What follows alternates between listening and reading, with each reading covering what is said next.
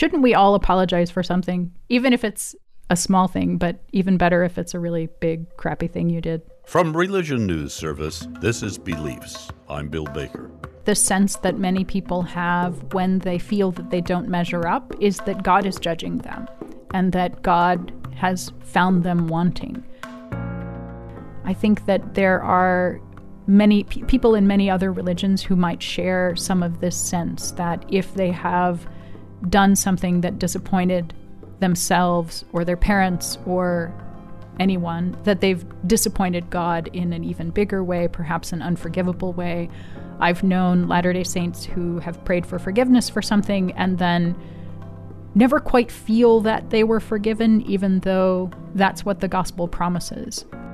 Jonna Rees is a senior commentator and author of the popular column Flunking Sainthood, sharing her personal experience with writing critical commentary on an aspect of her church's teaching. Rees stumbled into a strong backlash and an opportunity to rethink her opinion. Then she did what sometimes seems unthinkable in the public space. She apologized and reconsidered.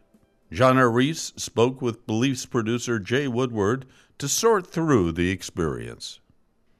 Jonna Rees, thank you for joining us on Beliefs. Thank you. It's great to be here. I'm glad that you came along to talk to us because I kind of want to pick away at maybe a tender little spot.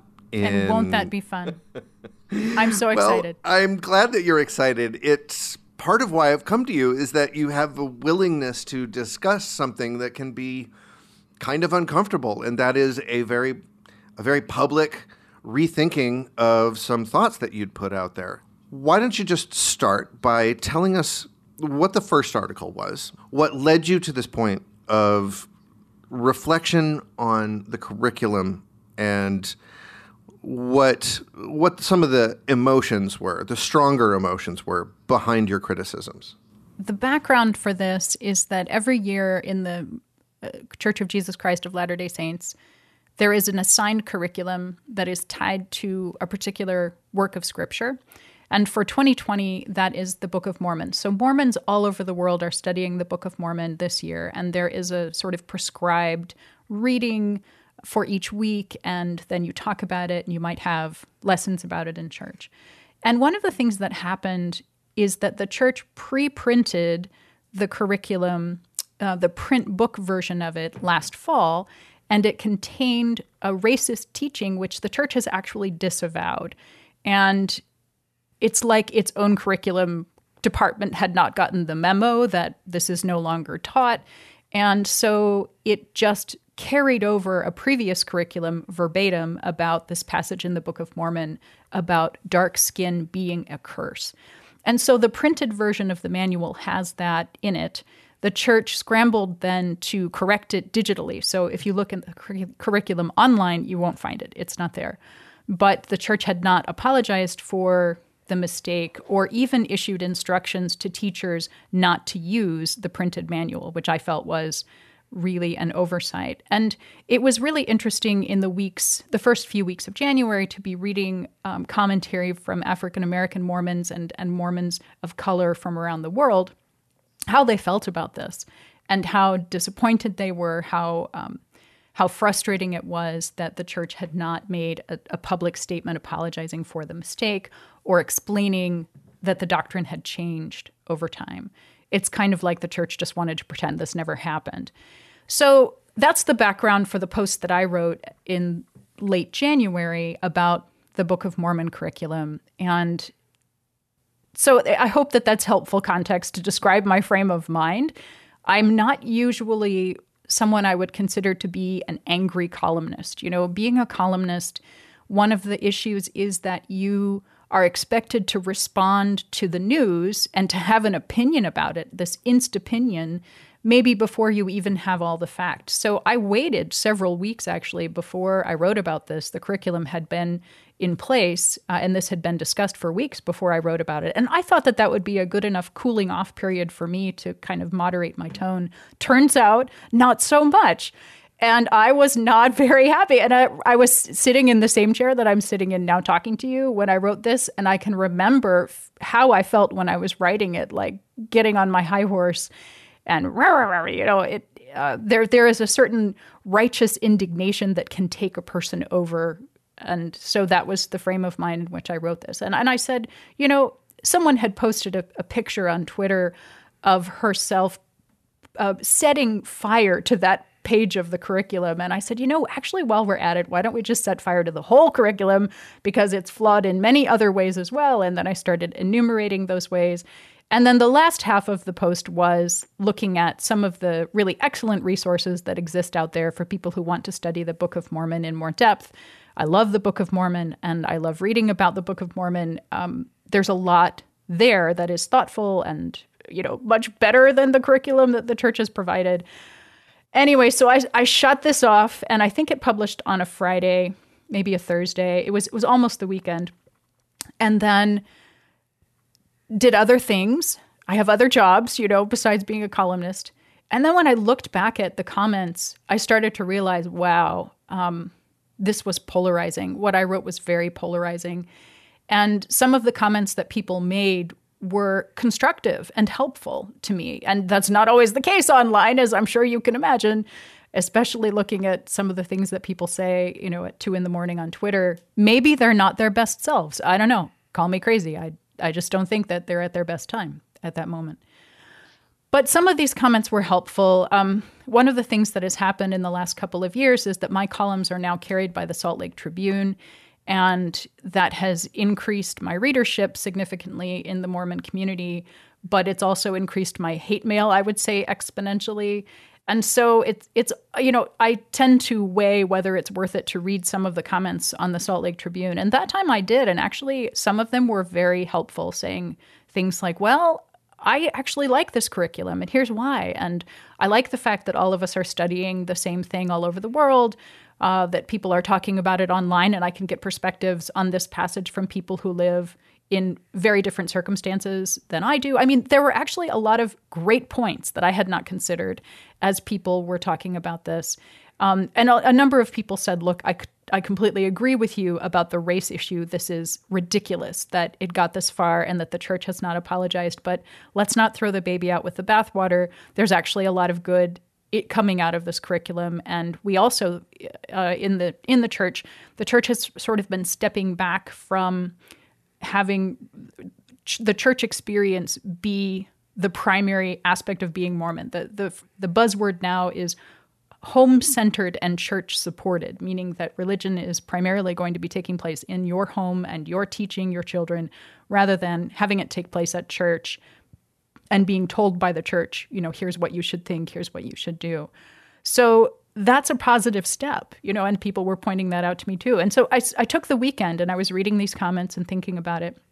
And that Sunday I went to church and one of my friends was speaking, and the talk he gave was about personal responsibility. And it was, I don't know, an evangelical Christian would say it was very convicting, I mean, he was not writing this talk to speak in any way to my situation. It wasn't like one of those things where someone is praying at you that you're going to change your behavior.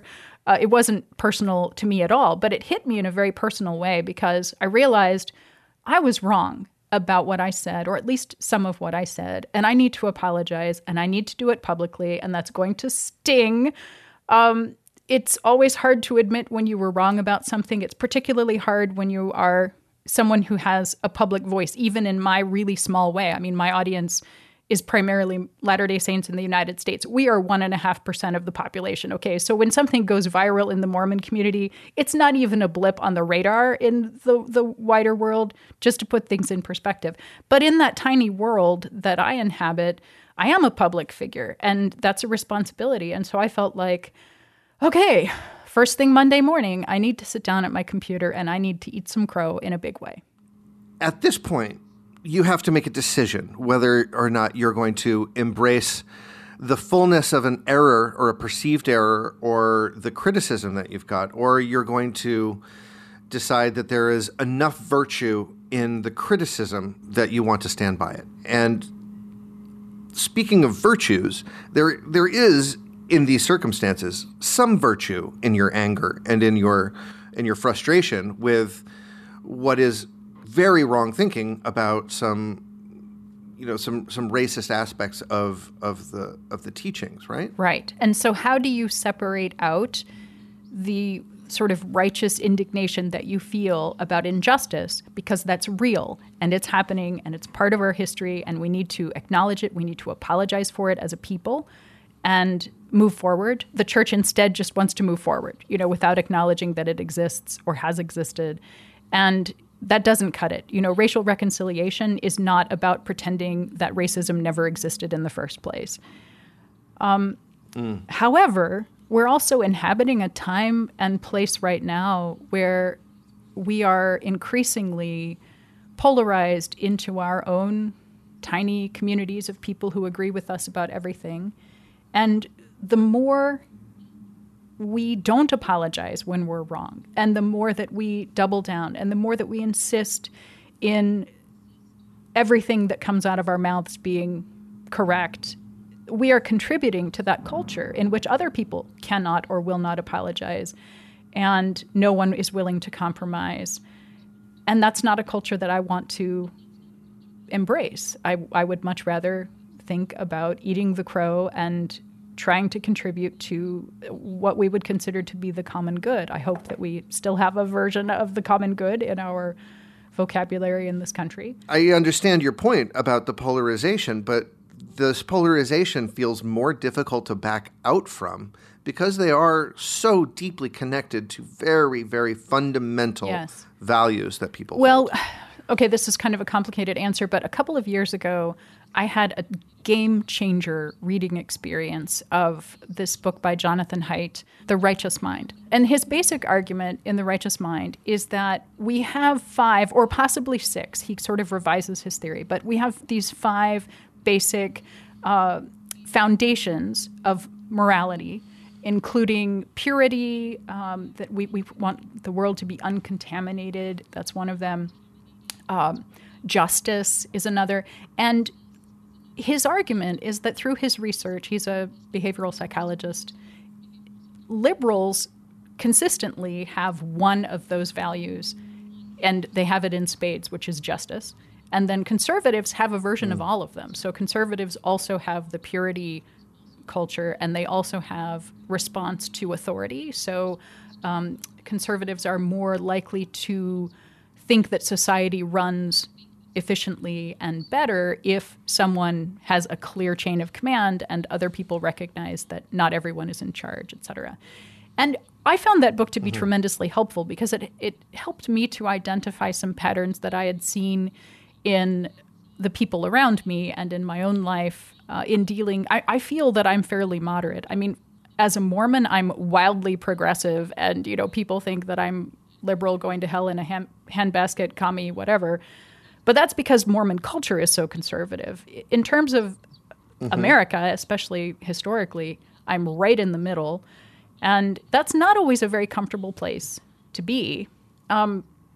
So I can see some of these moral foundations around me. And I was thinking in particular of an experience I had a number of years ago when the movie Ender's Game came out. Orson Scott Card wrote this science fiction novel way back in the day, and it was not made into a movie for a long time, but I don't know if it was 2009, 2010 or something like that. And I was unfriended by several people because of something that I wrote about Ender's Game. And what had happened was that there was a boycott within the LGBT community because Orson Scott Card had a very strong and I would say virulent anti-homosexuality writings in his past that he had never recanted. And I have been known in Mormon circles as a pretty strong LGBT ally. And so I think people were looking for me to say, yes, this boycott is a great idea. And instead I said, this isn't going to solve the problem that you're wanting it to resolve. He's already been paid. So if you don't go see this movie, the only people that you're hurting are the people who have contributed to this movie, including a lot of people in the LGBT community who acted in it and produced it and, did sound editing and all of this other stuff. It's much more It's much more complicated than just thinking you're going to punish an author. And that was not a popular opinion among followers that, I had on Facebook on the left. And several people unfriended me because of this and said, that I was betraying the LGBT community. It was fascinating because to me, that just seemed like this was a very pragmatic response. Like, this author is not going to be punished in the way that you think this author is going to be punished if you boycott this film. So this is a long way of saying that your point about how we see this in sort of the woke community as well as among very conservative Americans, that sense of righteous indignation, that sense that there is no other point of view, that there cannot possibly exist a morality on the other side of what I feel about this issue. Unfortunately, that has become very common. It seems like this is a conversation that is old as well. There has always been a balance between the art and the artist and the practices of the person. We can look a little bit further back to see Woody Allen, to use your movie metaphor. We can look further back than that to see Roman Polanski. We can look further back than that to see Thomas Jefferson and the contradictions. So I guess the problem that we are wrestling with currently is about how a centrist or conciliatory attitude towards these things will lead you to be perceived as endorsing some sort of other opinion that you don't necessarily. Yeah. And so how do you inhabit that space where you stand for what you believe in, but you are also, so you're not a pushover, but you're also listening and trying to take the arguments that are valid arguments from both sides and have those inform your opinion. That's the person that I want to be. I don't want to be the person who is putting my fingers in my ears and thinking that I'm right all the time. How am I ever going to grow, right? How am I ever going to become better or different if I am only listening to myself? So that takes us back to the idea of being in a church itself.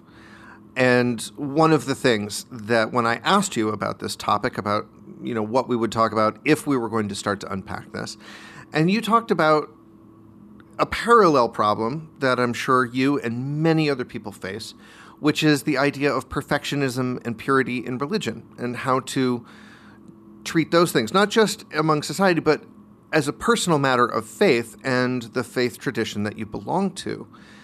That there may be many ways that the church failed in respect of a self-awareness, and they failed to retract these passages, and they failed to apologize for them and for not retracting them, because it's very easy to get through a PR problem if you don't acknowledge it these days.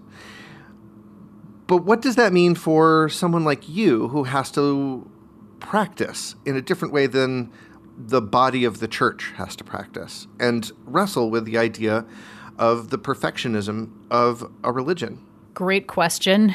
I can only speak from the perspective of being in my church. So like I said, I'm a Mormon, and we have been a people that have pretty consistently emphasized certain behavioral expectations. So, I don't drink. I don't even drink coffee. It's great that we have our health code. It's great that we have certain expectations about our family relationships and, having Monday evening for family home evening, for example, which, by the way, I should just say I don't practice consistently. So, I'm the only Mormon in my family. But the problem arises when that becomes two things. When, first of all, it becomes a source of pride and feeling like you are better than other people, which I think happens in my church. And the second is when it becomes a source of negation and, a sense of self-worth is threatened because you feel that you're never going to measure up. And my church has really high expectations of people. And honestly, I don't think I've yet met a woman in my church who feels like she's doing everything she's supposed to be doing. It's just impossible, right? And so perfectionism, it probably also exists for Mormon men particularly. I've heard interesting stories through my research about how they feel when they're on a mission and they have these tremendous expectations on their shoulders of going out to evangelize and have spiritual experiences and kind of be superheroes and all of these things. And what happens if you go on your mission and actually you don't baptize a single person in 2 years? How do you feel about that, having worked so hard? So I'm not saying that perfectionism doesn't affect men or women too who go on missions, but I think that there is a certain kind of toxic perfectionism that particularly pertains to how gender is presented in my church. And so I've gotten on my soapbox many a time to say this is something that we need to talk about. It's not healthy. And even some of the most orthodox and I think satisfied, happy Latter-day Saint women that I talk to also have this component where they feel like they are not measuring up and they're not good enough mothers, or they're not doing enough all the time, which is a lot to bear. That's a lot to carry. It does sound like it's an enormous burden, but there's another part to this as well, and it's the spiritual part, the part between the human and the divine inside this perfectionism, not just with the body of the church, but with God. Is that a different struggle? Does that take a different shape? It's definitely related, and the sense that many people have when they feel that they don't measure up is that God is judging them, and that God has found them wanting. That's a lot to carry as well. I think that there are many people in many other religions who might share some of this sense that if they have done something that disappointed themselves or their parents or anyone, that they've disappointed God in an even bigger way, perhaps an unforgivable way. I've known Latter-day Saints who have prayed for forgiveness for something and then never quite feel that they were forgiven, even though that's what the gospel promises, is that if you repent, then you are forgiven and you can move forward, and that the atonement of Christ is, operative in your life and can be an enabling power for you. But for people who are living under toxic perfectionism, I think that's very hard to believe. So to take us back to your second article publishes a few days after the first to say, I want to apologize. There was some language that you didn't want to stand behind, but you wanted to thread the needle of apologizing for one part, but standing by another part. How was that for you? How was that? Well, okay. It was unpleasant to have to write. It's always unpleasant to apologize, right? Who likes to do that? I was particularly apologizing for this language that I put of dumpster fire. I said that the curriculum problem with the racist language being retained and then the church's failure to apologize for that was a dumpster fire. And I think that that is appropriate for that particular debacle. But I don't think that I should have said that the entire curriculum was a dumpster fire, which I really basically said. That was unfortunate. At the time, I was so angry when I wrote that first one that at the time I thought dumpster fire was less incendiary than literally incendiary than the other thing that I was thinking of, which I probably can't say on the air, but it begins with cluster and it ends with something that ends in K. So that's the word that I was trying not to use. So in that context, dumpster fire seemed pretty moderate, but who knows? Another thing that has happened since I wrote both of these posts is that there are some people in my ward, which is a congregation, that's how Mormons call a congregation, some people in my ward that have put together a scripture study group. And so I've been twice to this, and it's great. So we've been taking the Come Follow Me curriculum as sort of a jumping off place. Like, here are the passages that we're supposed to be talking about. What do you all think? What questions do you have? What are the problems? That is so much more enriching to me than the curriculum itself. The curriculum itself, in addition to the racism problem that we identified before, also has this sort of perpetual self-congratulatory tone. Like, there are leading questions that are, really not questions, that are things like, aren't you glad to have the gospel in your life? Well, yes, I am. Yes. Funny you should mention it. Let's just congratulate ourselves one more time. There's a lot of kind of us and them thinking that's presented in the curriculum. There's a lot of emphasis on obeying the prophet, following your church leaders. I don't find any of that to be particularly helpful, but these discussion group meetings have been great because people are very real. At church, maybe sometimes you have a facade that you put on when you're going to church. The old story about, or the old aphorism about the church not being a country club, but rather a hospital for the sick. My church hasn't really gotten that memo, that this is actually where people are supposed to go and bring their whole selves and be imperfect and just expect that there will be grace there, not only from God, but from the community. I do feel that, though, in this small group that has been discussing, because people are really talking about their lives and about how the scriptures intersect in interesting ways with things that have happened to them. I love that. So I want to ask, the apology that you put out there, really embracing the feedback that you got, the criticisms, and acknowledging that it caused pain that was not only distracting to the point that you wanted to make, but also, distressed some people. Did you find that your apology did what it was hoping to do in settling some tensions and defusing some situation? Did you get any feedback that was successful? I saw some on Twitter, and that was great. But honestly, I tried to just say what I needed to say and then get out of there and work on my post for the next day. Let's close this chapter. I apologized. I said what I felt that I had to say in order to be a person of integrity. But I also don't have that sort of self-flagellation that's going to make me read every single comment. And I've been blogging for 10 years, or being a columnist for 10 years now. And with comments, you develop a thicker and thicker skin over time. The challenge is to allow yourself to read enough of them that if there are genuinely helpful, constructive, critical comments, that you're open to those. But in order to get to those, honestly, you have to wade through a lot of ridiculous...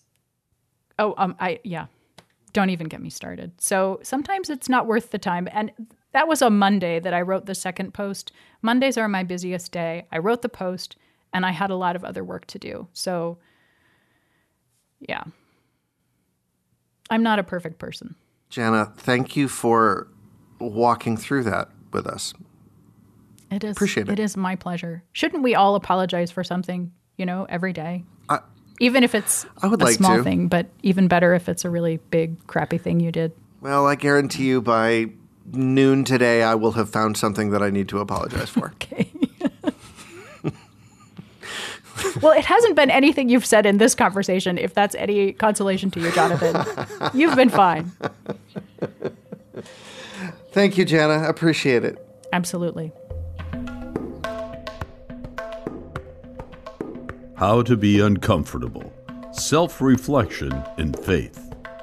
Our guest was Jana Rees, an editor, author, and senior columnist at Religion News Service. The conversation continues on our Facebook page, and we tweet at Beliefs Podcast. If you like our program, come review us on iTunes. Beliefs is brought to you with the support of the Bernard L. Schwartz Center for Media, Public Policy, and Education at the Graduate School of Education at Fordham University. Jay Woodward is our producer and host today, with production assistance from Jonathan Smith. The theme music is by Edward Billis. I'm Bill Baker. Thank you for listening.